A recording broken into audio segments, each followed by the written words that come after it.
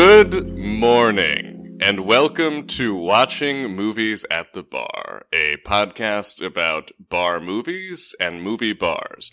Today, we are so fortunate to be joined by Siddhant Adlakha to talk about Blake Edwards' 1968 film, The Party. Siddhant, welcome.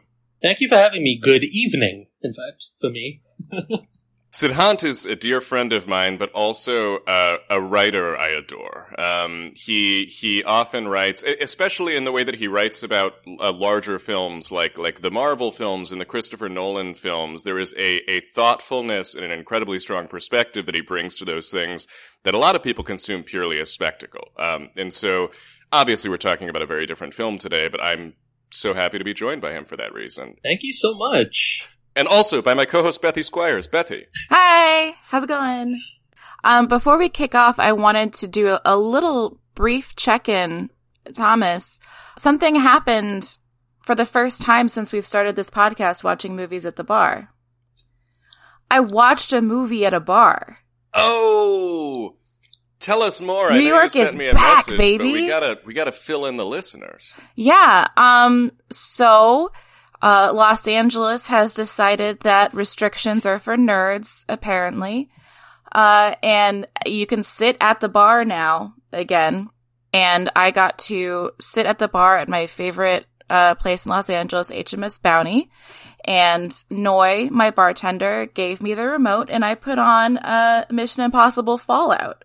And a movie I didn't like in theaters for reasons. But I really liked on mute at a bar.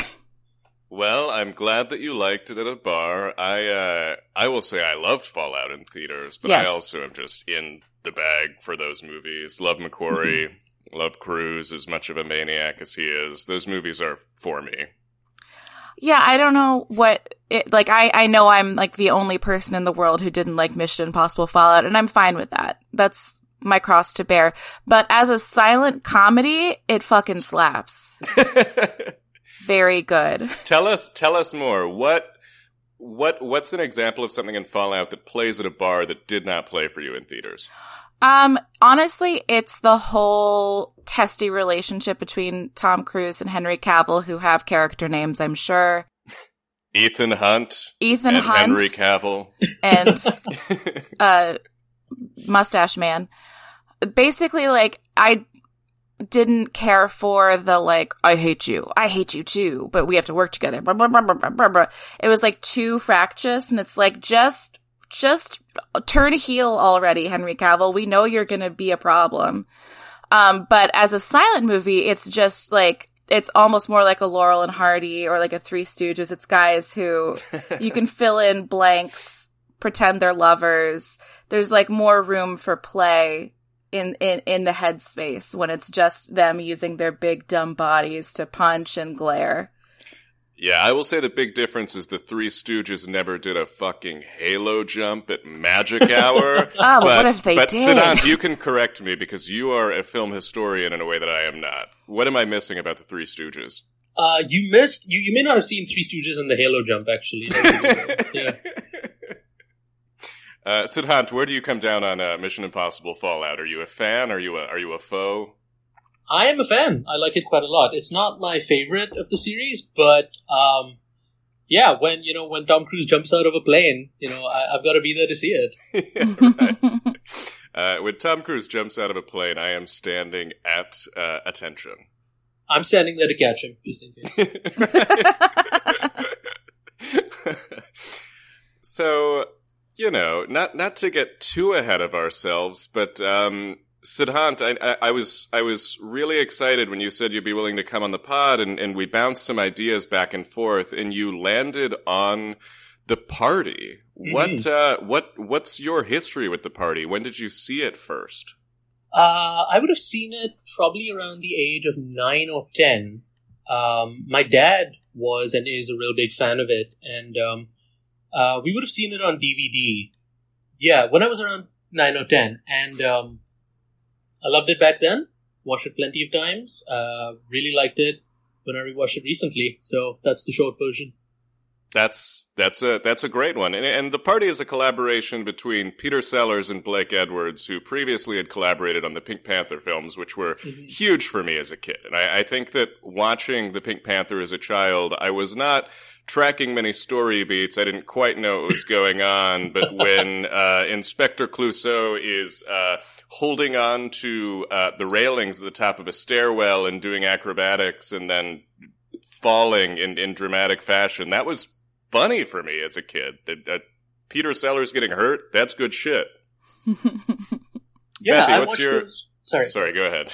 I was going to say, I watched those as a kid as well, and like you said, you don't need to follow the story as long as you have Peter Sellers resting his arm on a giant globe and falling down.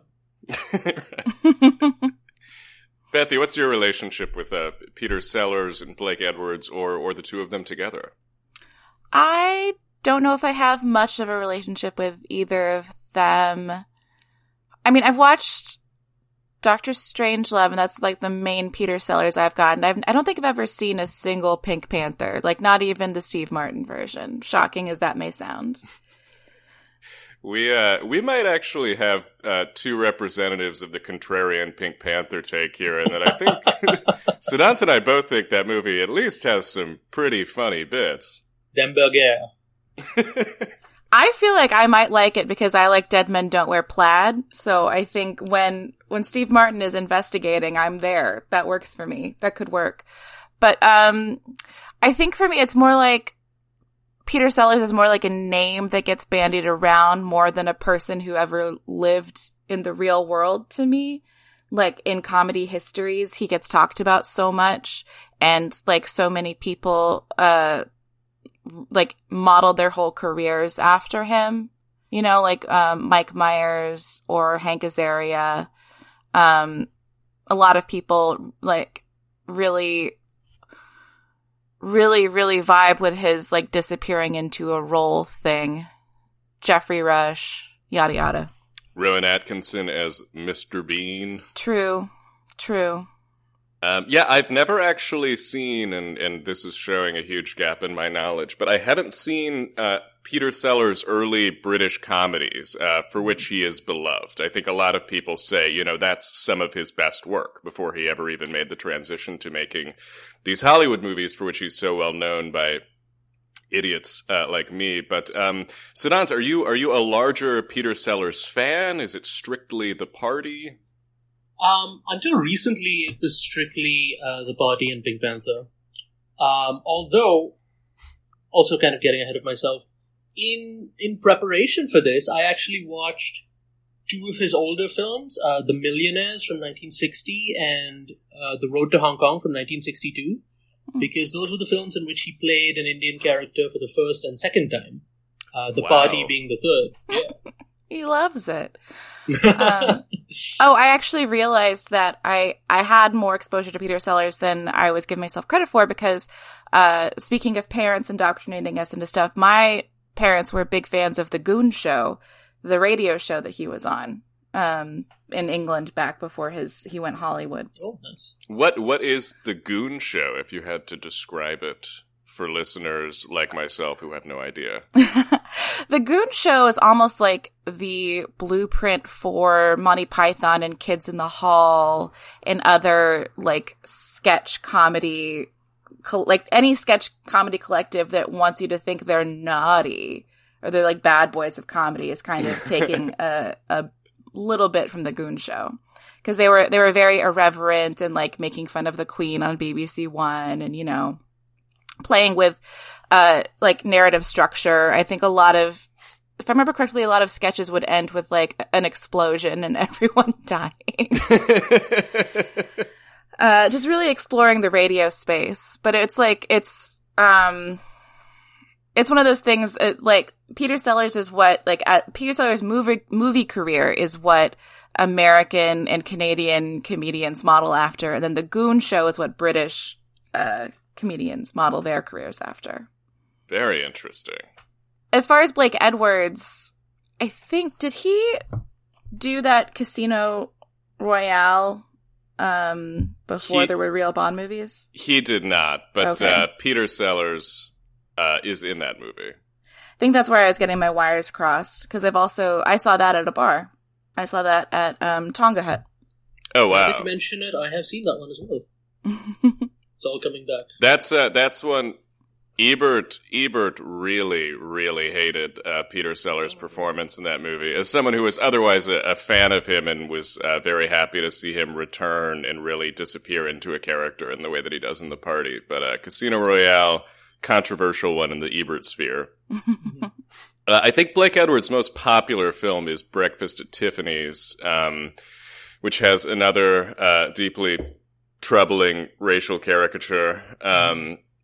But it's all very complicated. And Siddhant, not to put you on the spot, but I'm really excited to hear your perspective on this. And I feel like you are the person to lead this conversation and not myself. Thank you. I'm excited to talk about it, and excited to speak for the entire rest of the runtime of this episode. I'm the only one who's allowed to speak on this subject, obviously. Understood. I can speak for an eighth of it. Obviously my relationship to this sort of thing is a little bit complicated, because it's very obviously racist. It's brownface, it's minstrelsy. I think there's, at this point in time, really no arguing that. But at the same time, I think there are a lot of interesting nuances he brings to his character in The Party. A lot of choices he makes that I think the Hollywood performances that came after and in Hollywood performances that came after that modeled themselves on his performance in The Party, those performances ended up missing certain things.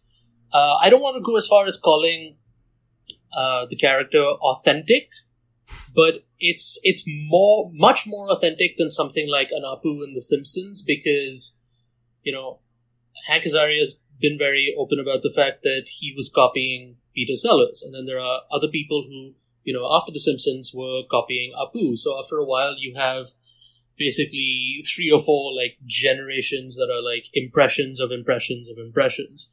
So, I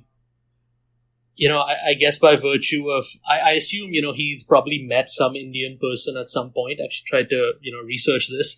But it seems like he was doing an impersonation of a real person, whereas everyone who came after him was kind of impersonating him. That makes sense, and I'm excited to dig into that in more depth as we start to talk through what the movie is. Before we get too in the weeds with all of this, do you want to give people a flyover of what The Party is? Because when you recommended this title, I had not seen it, I had not heard of it, it was not on my radar at all, and so I think many listeners may not be familiar with The Party. Sure. The Party is a story of an Indian actor who ends up in Hollywood. His name is Hurundi V. Bakshi. Bakshi is a real last name. Hurundi, as far as I know, is not. He messes up big time on the set of the movie he's on. But he also accidentally gets invited to this major fancy Hollywood party hosted by one of the producers of the film that he messed up. And messed up, again, beyond repair. And right. I'm sure we'll get into why. And it's about the fact that he really doesn't fit in, both with, fancy upper class society and with a bunch of rich white Westerners. And he stands out pretty sorely and ends up doing a whole bunch of pratfalls and making an ass out of himself while trying not to. It's incredibly enjoyable to watch if you can fully divorce yourself from the less than ideal racial politics, in that, he's a white British man in brownface just 20 years after India's independence from the British.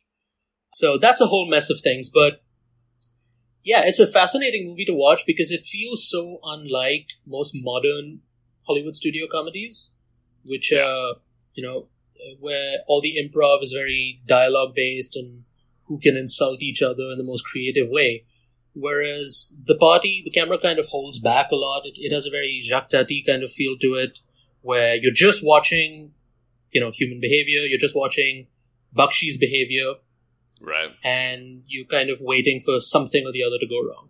And something is always going wrong, even if it is not immediately evident. I like the way that you describe it as being sort of Tati-like. There are so many shots in the movie that are wide, that are filled with bodies, and sometimes you as a viewer are looking around to see what is going awry or what is about to go awry, and that's very fun. It's almost like a Where's Waldo situation. What's the next fuck up we're going to witness? There's a scene during the actual dinner portion of the dinner party where there's almost like a Three Stooges routine going on with the drunk waiter, the sober waiter with the gray hair, and like just a food runner or something. And they're like running into each other with the salad and like into cakes and stuff, and 3 people fall down. And Edwards decides to set this whole like big slapstick piece behind the only high-backed chair at the entire dinner party. So, like, most of the action, most of the falling down, you don't see. You just see their heads sort of bob up and down behind the fancy people talking. And I was like, that's an interesting choice. It's very funny. It's constant chaos. But in this really kind of decadent, fun setting, the house is crazy. I mean, it's all sort of on top of a pool, and there are bridges throughout the home that can be removed at the push of a button, and the whole thing is transformed into a swimming pool. It's a really, really fascinating environment, and they milk it for all it's worth. Most importantly, a retractable bar. A retractable bar. Obviously, the elephant in the room is the brown face of Peter Sellers, and that's something that you're confronted with at every moment of the movie. But it does have a pretty incredible energy. I mean, the sort of opening that Siddhant is referring to is this actor played by Peter Sellers rests his foot on a detonator to blow up a building at a location where they're shooting this film. They've only got one shot to do it, and he blows it up before the camera's rolling, and suddenly he's blackballed, never to be in a Hollywood film again. And that's a big goof. It looks very funny. It's interesting the way that Peter Sellers frames himself. I'm always intrigued by how like a writer-performer will position themselves within like the world of the comedy. And Peter Sellers like goes one beyond like Tati when he does Monsieur Hulot, where like Hulot always has like a cute little flirtation with a woman like 2 decades younger than him, but it's always very chaste in all of the movies. And then Sellers positions himself as the only non-drunk pervert on screen as far as men are concerned. He's the only guy who is not a lush and also like borderline like a sexual assaulter. And I think that's interesting. When it's an interesting like wrinkle to add to the brown face. It's like, but he's also a virtuous, naive outsider, you see. No, it's because he's not corrupted by our society. It's like, well, you're still positioning him as an other, and that's weird. But go on. Yeah, he's definitely... It's interesting that for most of the movie, you're like, okay, this is the only guy who's not an asshole at this very wealthy Hollywood party, with the exception of the wait staff. They have a real human quality to them as well. But that's a really good point. Yeah, he's not trying to be an inconvenience. He just... His very presence is just, inconvenient to the host and a lot of the other guests. I think both because, he is, messing around quite a bit. While trying to blend in. But also he does get, a fair amount of, side-eye and dirty looks and people asking, who's the foreigner and stuff like that. The other elephant in the room is the literal elephant that shows up to the party near the end. Spoiler alarm. That's the spoiler alarm for when there's an elephant. And the elephant being covered in paint is the justification for all of the water in the home suddenly being filled with soap, and it turns into a giant bubble bath. I've read some criticism of the movie that feels like it is restrained up to that point, but it jumps the shark when the entire party turns into a bubble bath. I personally disagree. I think the final 15 minutes of the movie is utterly delightful for that. I agree. I don't think you can maintain the sort of cringe comedy for a whole movie. There should be some fun where he gets to be a king of the party briefly. That's nice. Yeah, and plus, for a movie that essentially begins with a giant explosion, I think they do tone it down quite a bit until the mansion-sized bubble bath. Yeah, absolutely. But I mean, the whole thing is rocking with that Henry Mancini score. You know, Henry Mancini is obviously the genius behind the Pink Panther theme, which I think whether you've seen Pink Panther or not, that is something that is just embedded in the cultural consciousness. I feel like I went to dance recitals as a kid, and for whatever reason they were dancing to the Pink Panther theme. It's ubiquitous. But his music in this is really great. I mean, there's that first moment where I really felt it when Harundi receives the invitation for the party, and you just get this big rockin' number as he gets in his car and drives, and I'm like, oh, this is a rock and roll movie. And then, of course, it has to round out sort of the musical landscape of the movie, we have Claudine Longet, and she whisper sings a song. Claudine Longet, who only acted in one other movie, if I'm not mistaken. Yeah, I wonder what happened to cut her career short. What could possibly have gotten in the way of being in more movies? For people who don't know what I'm alluding to, Claudine Longet allegedly shot her boyfriend Spider Sabich, the skier. And so now she's probably more famous for that than for her whisper singing. Andy Williams, her ex-husband, paid for her legal defense because he was still in love with her. Shot to death? Yeah, she's a murderess, allegedly. Oh, fun. Why are we talking about Peter Sellers? We need to be talking about her. Oh, I can talk about Claudine Longet all day. That she was the inspiration for Once Upon a Time in Hollywood's Cliff Booth. That's like a footnote in the back of the novelization of Once Upon a Time in Hollywood. It's like, yeah, this was based on Claudine Longet with like a little bit of Sunny Ho thrown in. That is fascinating. That's not something I knew. So, Siddhant, you hadn't heard that either? No, I hadn't. Wow. For me, when I saw her name as second build, like klaxons were going off in my head. I was kind of losing my mind. I was like, I have to deal with Brownface and Claudine Longet in the same movie. And a guy from Mary Tyler Moore. Oh my God. It was a big deal for me. Yeah, she was a sort of a pop chanteuse. I don't know if she really wanted to get like a movie career off the ground. But she has a cover of the Beach Boys' God Only Knows that is, I don't know if good. Here's the thing. I don't know if she can sing. She can certainly whisper in tune, but I don't know if I would call that singing. But that cover of God Only Knows is on the Gilmore Girls soundtrack because they talk about her in that TV show in season 1. Oh, wow. Fascinating.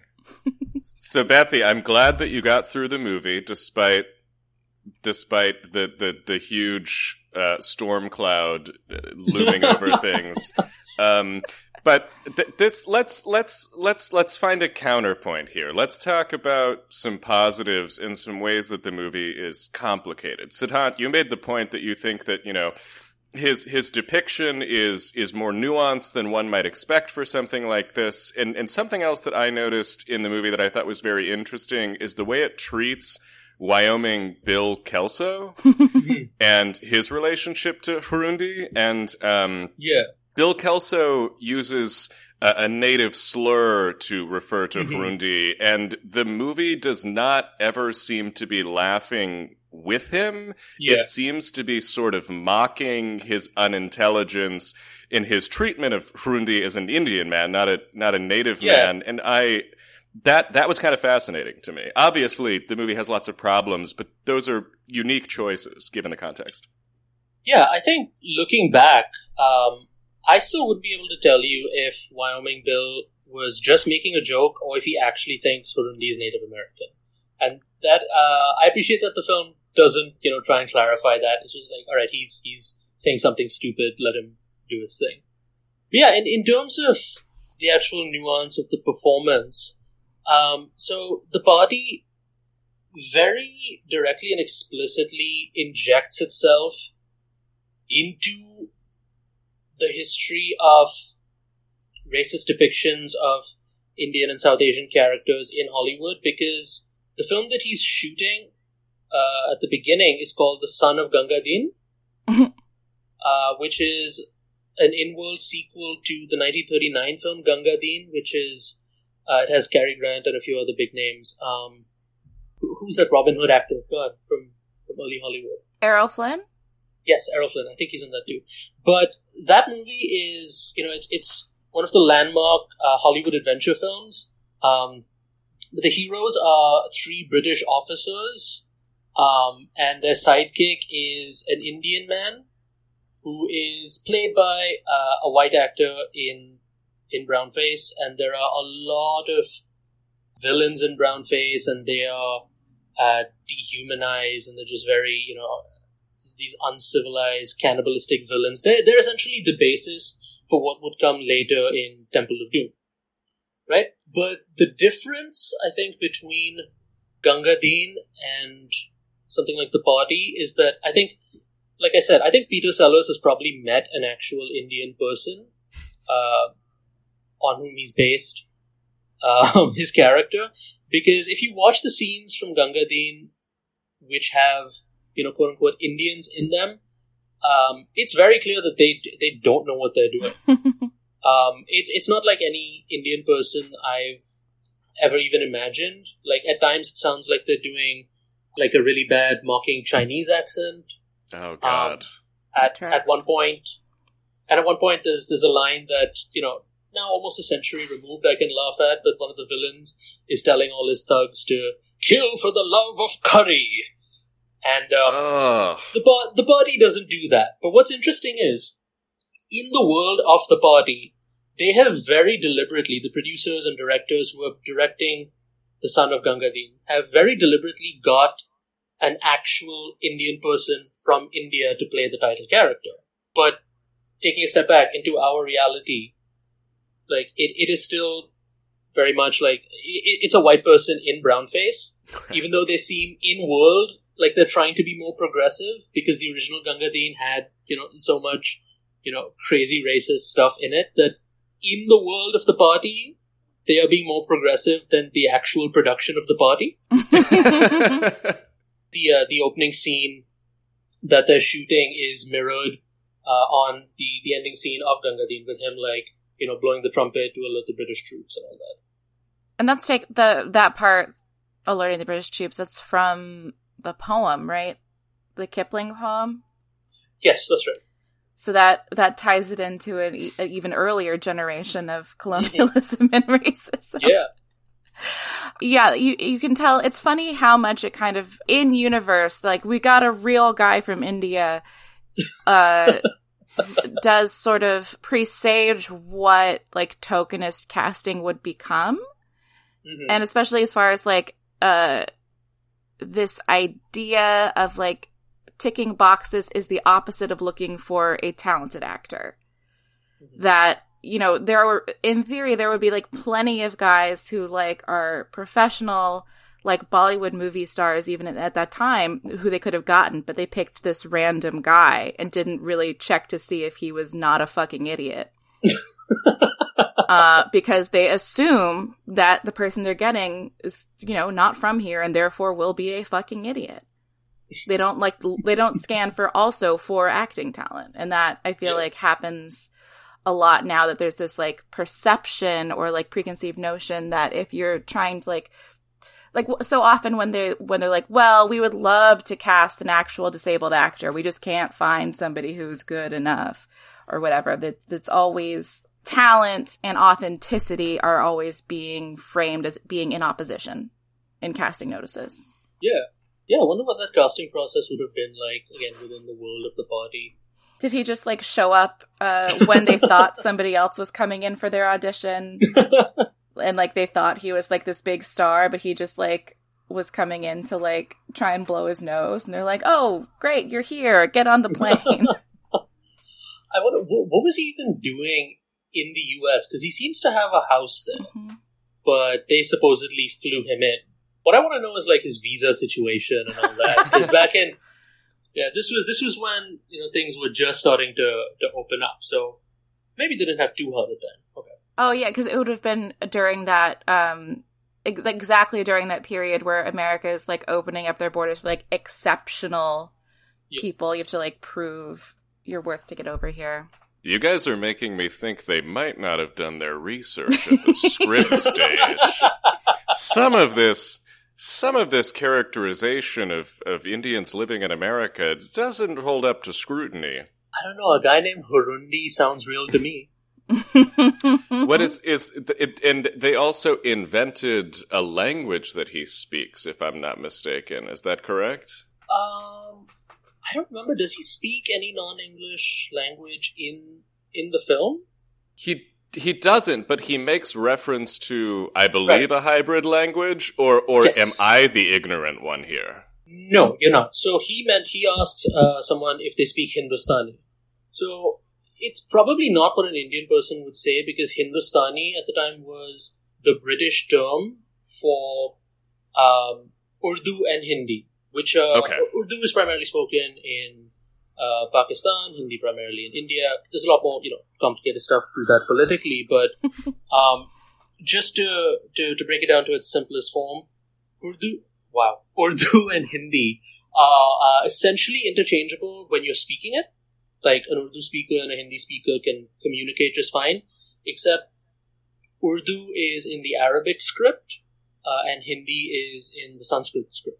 So when you're writing them, they're two completely different things, but spoken they're the same thing. And so the umbrella term, I think coined by the British, was Hindustani. I think this might be the most educational episode of the podcast we've recorded. That's what I'm here for. And we really appreciate it.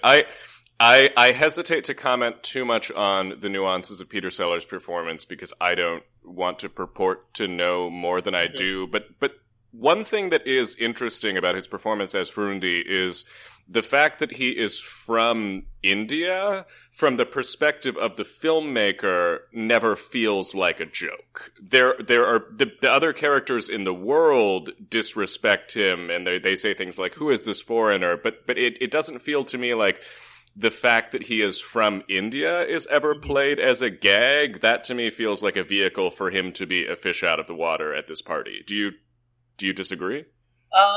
No, I don't think so. I think, there are, certain, jabs at him that could be interpreted as being specifically racist towards Indians, but, and again, even within the world of the film, but, I think this is also the kind of movie where you could swap him out for any other, foreigner to America, and the movie would be largely unchanged. You just have to get, I guess, a different animal towards the end. Right. Oh, God. Because the way I see it, like, what kind of reframed this role for me was watching his earlier brown-faced roles, which is, I can't believe is a sentence I'm saying. And if you watch the 1960 film The Millionaires, which is a romantic comedy where he stars opposite Sophia Loren, he is he's the object of her romantic desire. He is very smart. He's dignified. He's there's a real depth and humanity to that character in The Millionaires, Dr. Ahmed Al-Kabir. And again, with a fair few racist hallmarks to it, but watching a role like that tells me that even though he was doing a thing that we would absolutely call racist today, and many people called it racist back then, his objective wasn't necessarily to mock an Indian person, but to do justice to an Indian person. Whether or not he did is up for debate, but in The Millionaires, he even speaks Hindi, and it's not terrible. Like, I understood what he was saying. And he just has one scene in The Road to Hong Kong. It's kind of a joke character, which barely counts when he was playing Indian again. So then that tells me that between The Millionaires and between The Millionaires and The Party, the major thing that happened in his career was the Pink Panther. So what that tells me is that he was probably trying to recreate that success, because he's working with the same director too, recreate the success of the Pink Panther by going back to familiar territory, to another impression, so to speak, which he had done before. That's really fascinating. Would you recommend checking out those earlier Peter Sellers performances, or do you think they're better left alone? The reason I checked out The Millionaires was just to see him in this role. I think the movie's fine. It's a rom-com from 60 years ago. I wasn't even really looking at it through a lens of entertainment per se. It was basically, I want to see how he is portraying this character. Right. And from that perspective, it was really fascinating to me, because it's, you see the similarities when you watch the two performances back to back, but you also see an entirely different physical approach. He has a lot of mannerisms which one might consider stereotypically Indian, which again makes me think that, okay, this is based on a real thing and not just an impression of an impression of an impression. Obviously a little bit exaggerated, a little bit uncanny, because it's not something he has necessarily lived, it's something he's observed. So I think it's fascinating to watch if you want to compare his role in The Millionaires, one, to his role in The Party, and two, to real Indian people.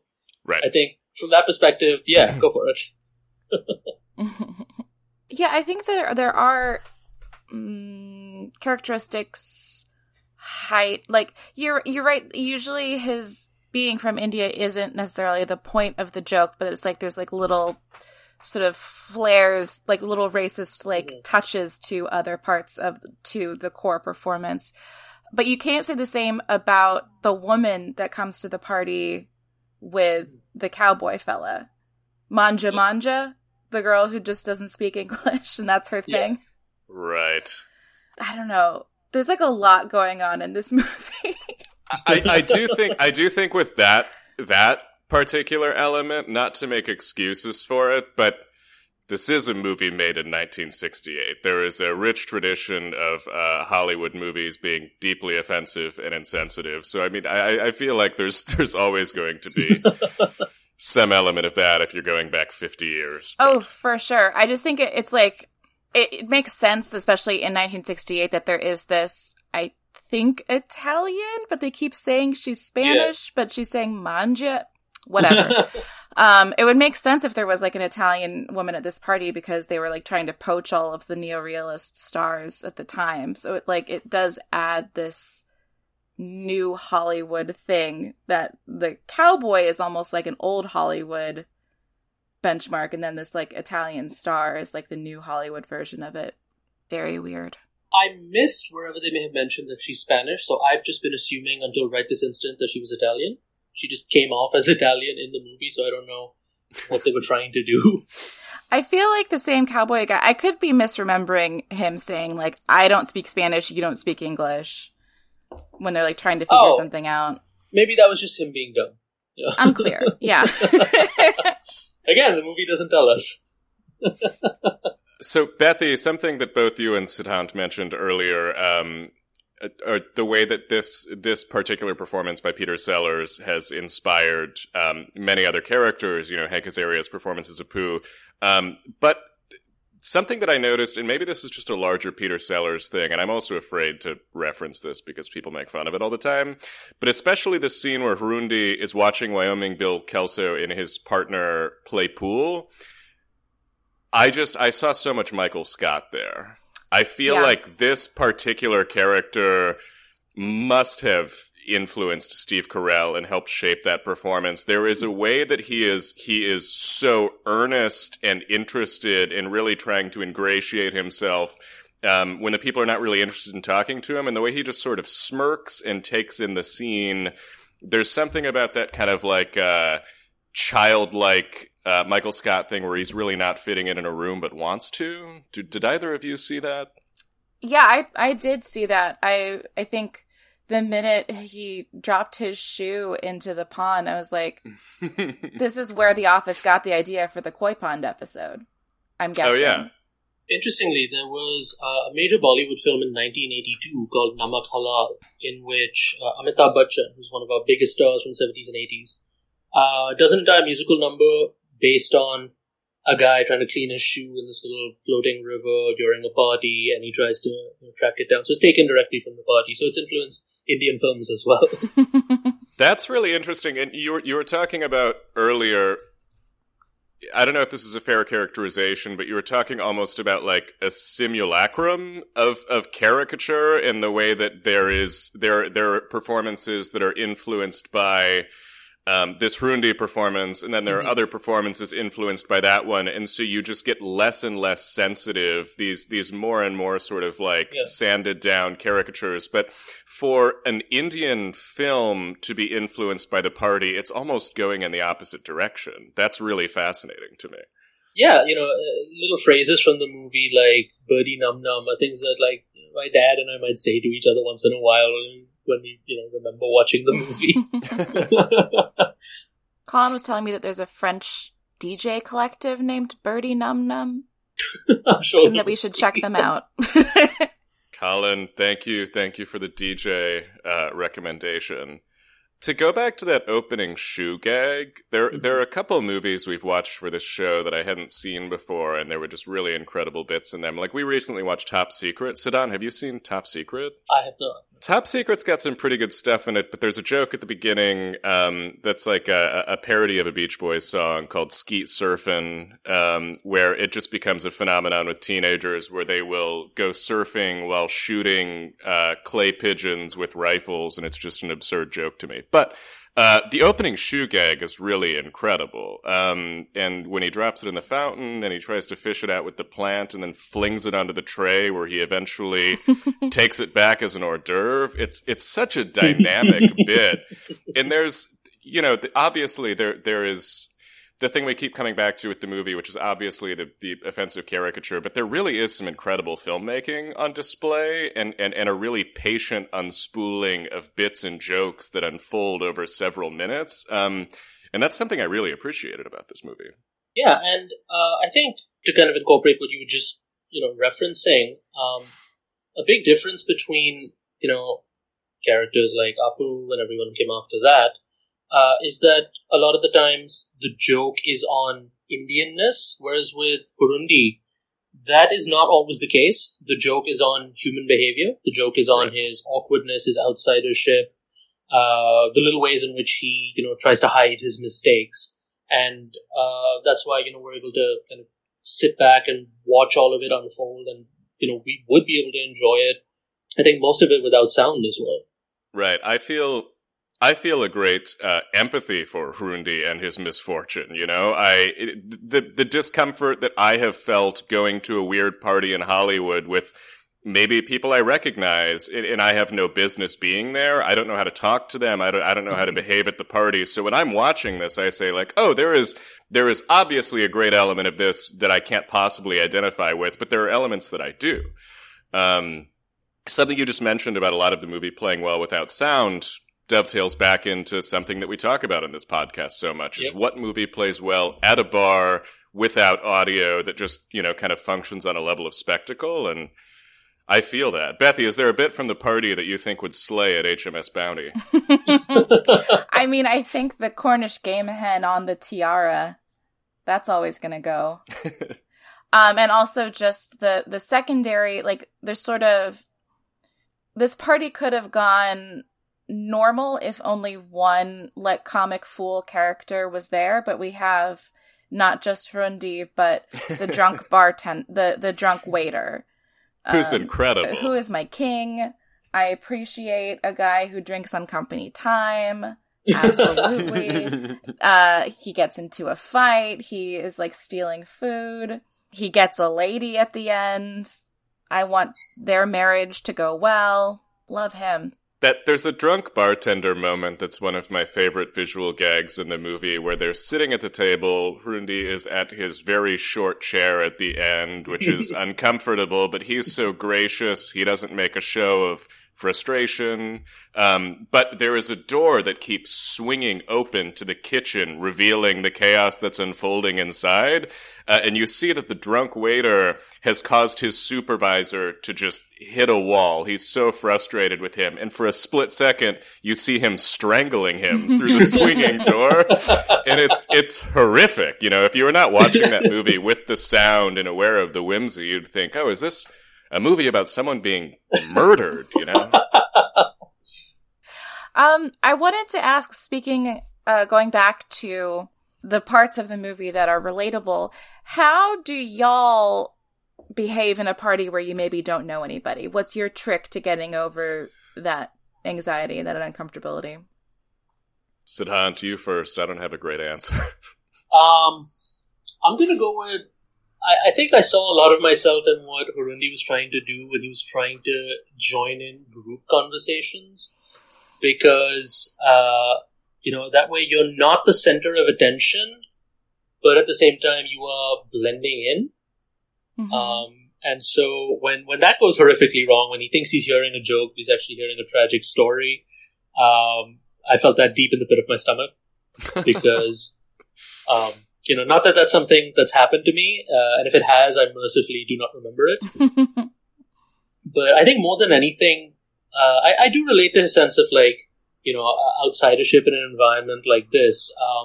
Because, like you said, having been to parties in LA, like Thomas said, and also just, being an outsider in the US, because I lived in the US for a long time as well. And, not necessarily knowing 100% of the social cues and social customs. And it kind of works both ways as well, because, if people are unfamiliar with me, they might read something I do a certain way as well.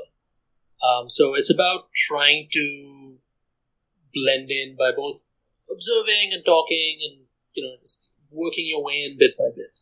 I related hard to when he tried to make friends with a bird, because that's also a classic move at a party you don't know anybody. It's like, oh, I will be the pet's friend at this party. It's okay that the people don't like me because I have won the animals' affection. I relate to that as well. I went to a social function recently, and I would say that my social aptitude has been diminished by something like a year indoors, and I'm still working my way back to my previous somewhat socially outgoing self. But I went to this function. I didn't know all but one of the people there, but there was a large dog. And so I just was petting the dog the whole time and staring at the dog, and I felt very comfortable being in the corner with that dog. I personally try to avoid social functions where I don't know most of the people there, because I have a tendency to think that people are looking at me or more aware of my awkward presence than they really are. And so I just, try to avoid that situation entirely. But I think I'm with Siddhant. I would approach a group and hope that no one clocked my presence. De-individuation is my hope, yeah. There's this interesting tension that Hrundi seems to be experiencing, which is, the combination of invisibility and hypervisibility depending on the situation. Because, at some point he wants to get involved in the conversation and people don't notice him. And then at another point he wants to blend into the background and ends up, pressing all the switches on the house and turning on the loudspeaker. So it is this question of, when do you want to be seen? When do you not want to be seen as well? Yeah, I think that's a really great characterization and not something that I would have been able to articulate. I think about Hrundi accidentally shooting Wyoming Bill Kelso with the dart gun. And then when Bill looks up, Hrundi is already across the pool. Yeah. Staring off onto what I assume is the edge of a canyon. I don't know. Because it's a set, but I think it's supposed to be that's a cliff face that they're on. It's such a good way to get a laugh just from an edit. Mm-hmm. I really like the way you articulated that, Siddhant, and I think the way that a lot of these jokes in the movie function for me is like they are extremely wacky, but I also feel for him, and I really feel his discomfort. And so at that intersection of sort of empathy and absurdity, the movie has a really special quality. There's one personal story that this movie kept making me think about, to the point where I would just keep bringing up to Colin as a bit as we were watching it later. But speaking of being invited somewhere where you don't know anybody, and it's maybe like a fanciest place you've ever been, this is a story that I think I'm allowed to tell at this point. But I accidentally locked myself in Barack Obama's bathroom.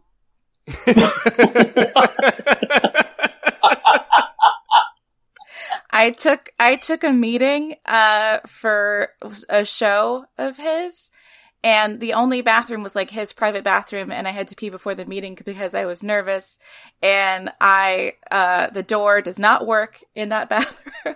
And I had to text the assistant who let me into the property that I was trapped and needed help getting out.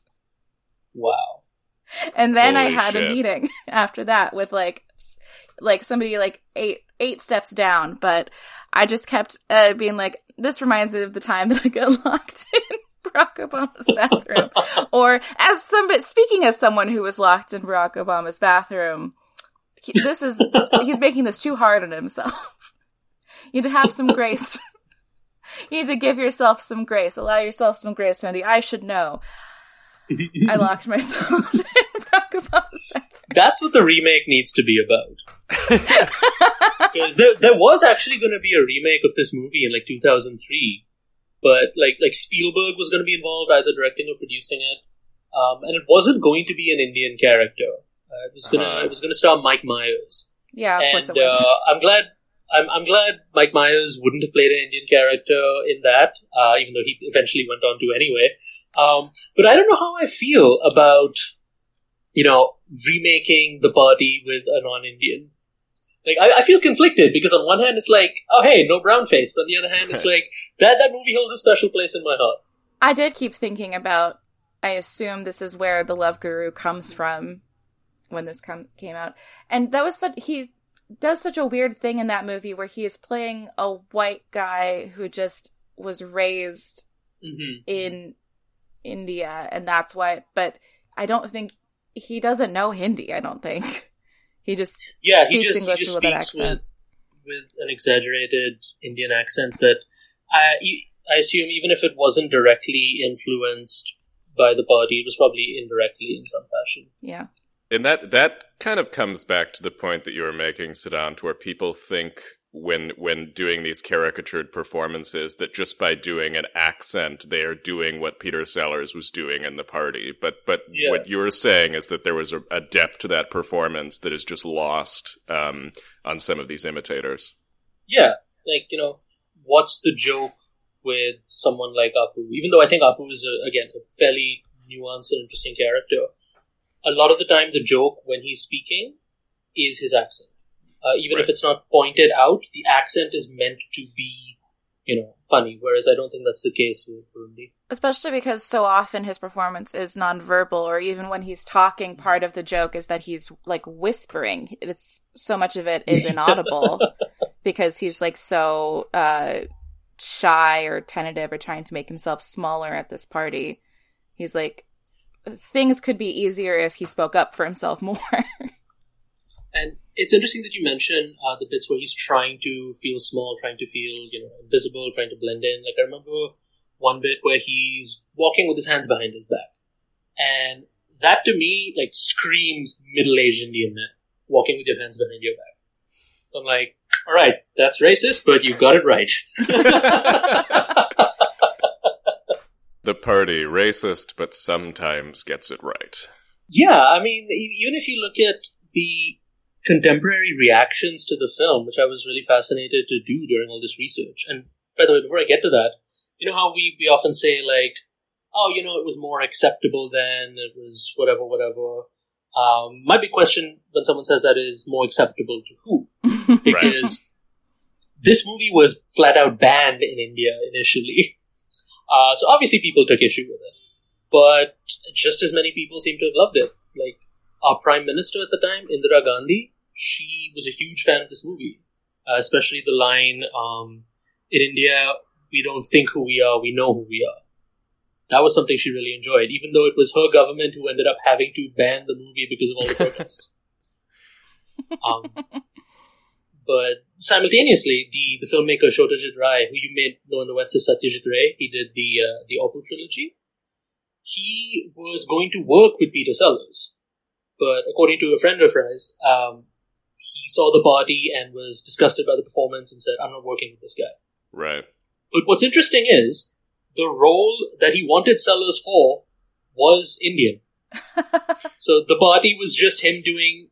I think he was more offended by the fact that he was doing Indian poorly or badly or offensively rather than the fact that he was playing Indian. The quote I saw from Rai was like, me working with Peter Sellers now is as likely as, I don't remember, like a specific apartheid South African white guy working with Stephen Biko. Mm-hmm. It was like, it's that likely. And then he sort of shrugged, went, "Oh, well." I love that the quote has the "oh, well" in it, too. Yeah. What are you going to do? I do think with a movie like this, it is very interesting to hear about kind of dueling contemporaneous reactions, because there is nuance to a lot of this in the way that it is received. Yeah, I enjoyed watching this. It feels like a fever dream of a movie a lot of times, and it made me think of After Hours, which I wonder if Scorsese was pulling in some ways from his experience of watching The Party, just a person who just unwittingly is fumbling into misfortune after misfortune, and it eventually snowballs into something greater. Obviously, that's a very different tone, but I do think they are cousins. Interesting. One rough night, in this case, funnier. Also, something that occurred to me while watching it this time was, I can see where Rowan Atkinson got a lot of his inspiration from Mr. Bean. Mm-hmm. You know, not just the attire and not just the painting gag in the bathroom, which seems to become the entire premise for the Mr. Bean movie. Whistler's daughter. Yeah, Whistler's mother, wasn't it? Oh, you're right. Get it right, you bean faker. But yeah, just, you know, Hurundi's like mannerisms and, you know, the way oftentimes the joke is like the way he's leaning, the way he's looking at someone, the way he's trying to move in and out of someone's orbit. That really reminded me of Rowan Atkinson, specifically as Mr. Bean. Because it's also hard sometimes to figure out people who is inspired by The Party and who is inspired by Tati, because of how much The Party is inspired by Tati. Like, he admittedly so. Yeah. But I think the thing that both Mr. Bean and Hurundi have is being much more self-conscious about how they are in the world. Like, Hulo never really seems to notice the havoc he's causing. Mm-hmm. He thinks he's just a polite guy having a nice time. He never really notices that the world is falling apart around him. He's just sort of going, "Oh, yeah, mm-hmm." Just doffing his cap at everybody, never really noticing that, like, a door has broken or, like, the fountain is, like, pissing more than usual. Whereas Mr. Bean and Hurundi both try and, like, cover up their mistakes in a way that that he doesn't. I'm a big Bean head, by the way, but I still haven't seen the Bean movie, the one that's just called Bean. But one of my favorite movies is Mr. Bean's Holiday, so make of that what you will. I've only seen Bean, so Siddhanta's right. I'm a Bean faker, as he called me. I'm the only Bean completionist here, the Beantionist, or whatever you want to call it. We'll have to have you back for the special Bean episode. But I'll drink for that one. Good. Bethy, you mentioned a gag that really killed me, which is the pissing statue. And so there is a scene in the party where Hrundi finds a panel of buttons, and he starts to press them, and chaos unfolds. They all correspond to very strange functions of this home that you would probably not rig to a lighted button panel, but one of them is there is a green button that he presses, and it makes a pissing statue piss harder. And that's so funny to me. And like the house that's too automated is lifted directly from Mon Oncle, but I don't think that there's a pissing statue in that. There is a fountain that goes too much and like also starts to like get backed up and go so like different parts of the ground just become fountains in that movie, but it is a specific Blake Edwards touch to have it coming out of a Cupid dick. Like that's innovating the space. I will give him that. Hey, do you guys have a button that turns up the piss? So yeah, is there any other elements of this you'd really like to cover, Siddhant? Is there anything else you would want to say to prime a fresh viewer for the party? Come with the racism. I don't think there's much else to talk about. No, I think the party is great if you have the ability to separate yourself from the obvious messy racial politics of it, which I guess I was able to because I didn't really grow up in a place where racism was really a concern for me. I grew up, and in India where I didn't have to worry about this sort of performance defining what people around me thought of me. So I guess South Asian Americans might feel differently about it, and South Asians in the West in general, which is fair. We all have different relationships to this stuff, but I know that my dad in the 1970s, when it came out in India, he was really excited to go see it because he had heard that a famous Hollywood actor was playing in India. So this sort of thing clearly changes over time, and is it appropriation? Is it racism? Is it acceptance? It really just depends on your cultural experience. So if you are in a position where you can separate yourself from that, and you can accept that, look, Peter Sellers is long dead. It's fine. He can't hurt you. Go ahead, watch it because it's a fascinating performance. It's a very human performance. It is a very racist performance.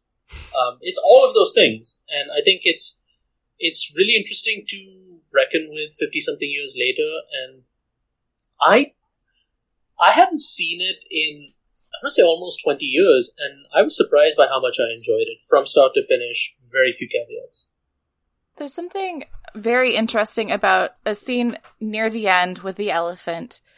Was specifically when Hrundi is telling the girl, who I guess is like the teen daughter of the people who own the house, I think? Mm-hmm. Unclear. Yeah. He basically like tells her off for appropriating his culture. And then she's very responsive to the critique. So it's like this weirdly well modeled like accountability call out moment, but it's done in brown face, and I feel like my brain turned inside out when it happened. Yeah, I feel like if that scene was recreated today, it would be like the hippie characters, the teens, they would be like the modern day quote unquote SJWs or whatever the hell. but the movie isn't necessarily vilifying them either. It seems to be about foreigners and hippies, and specifically, then an entire gang of Russian musicians who comes in later. It seems to be about like a lot of fears of foreignness, a lot of fears of change that the movie is completely hip to, because the characters, the more stiff upper lip sort of characters, the ones who have this like polite veneer, they seem to have an idea of how you should be on the surface. You need to, not make an ass out of yourself, which is fair, but they all have something very dark lurking under the surface. So, the whole thing of politeness and them being dignified is a facade, whereas everyone else, the foreign characters and the teenagers, they just show up as themselves. They are who they are. And so there's a sense of honesty to put it simply, to the invaders, in a way.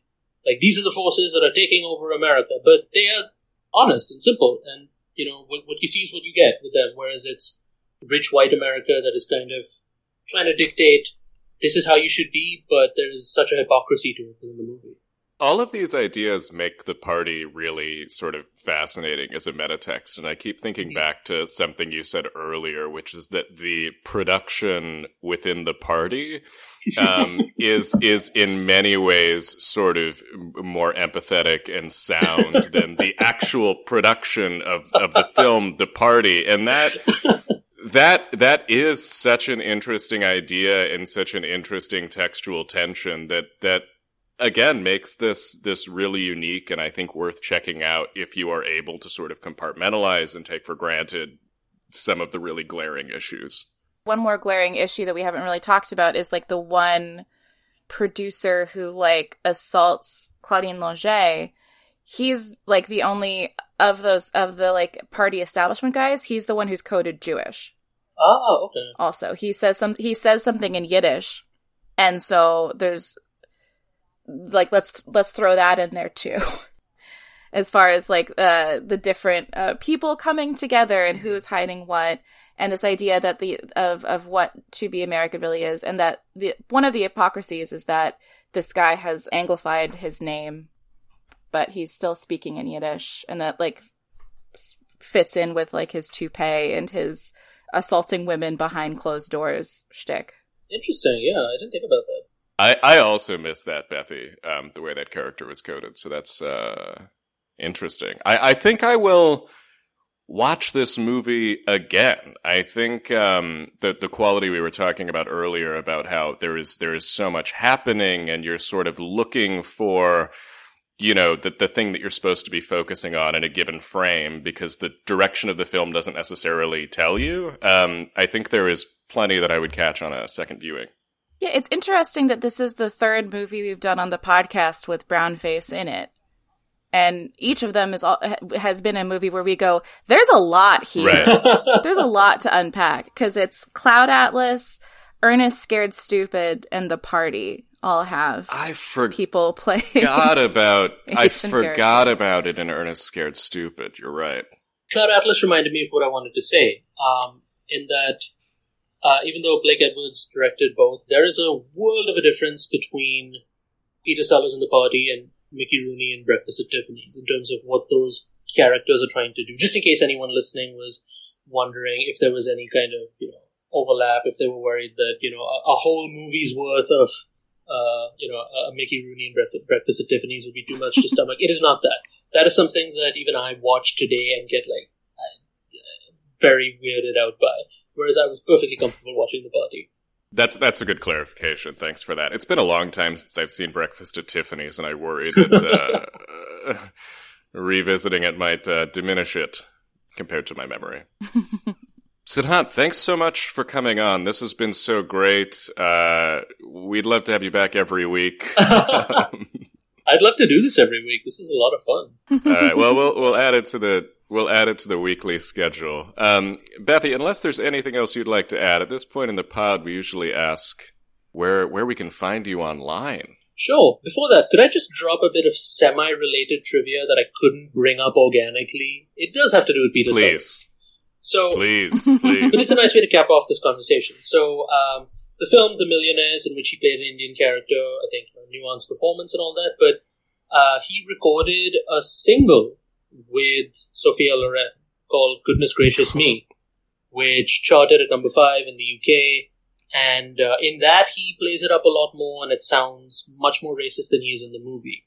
A couple of decades later, I want to say in the 90s, a group of South Asian comedians raised in Britain made a sketch show featuring completely South Asian actors. It was a huge arrival moment for South Asian identity in Britain, at least on television. The show was called Goodness Gracious Me, based on that song.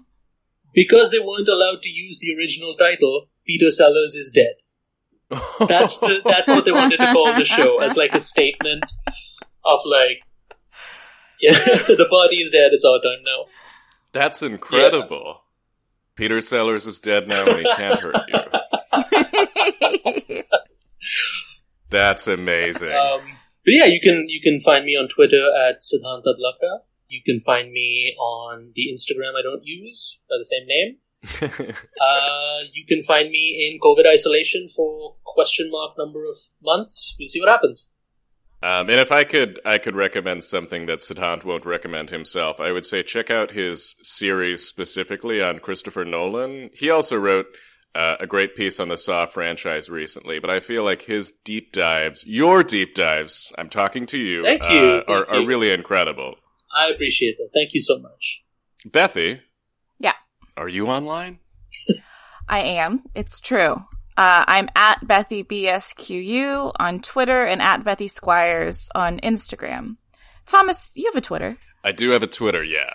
You can find me at handsome_pal, occasionally posting screenshots of text conversations between myself and Siddhant when we get into it about Annabelle the doll and how she should be more jacked, and how if she were muscular, she would be more frightening within the Conjureverse. Annabelle Creatine. You know. Annabelle Creatine. We have a show page on Twitter that is at MovieBarPod. And we also have an Instagram that is moviebar_pod. Correct. Hell yeah. Well, this has been a party. And once again, we have our classic sign-off that we use in every single episode. Peter Sellers is dead, and he can't hurt you.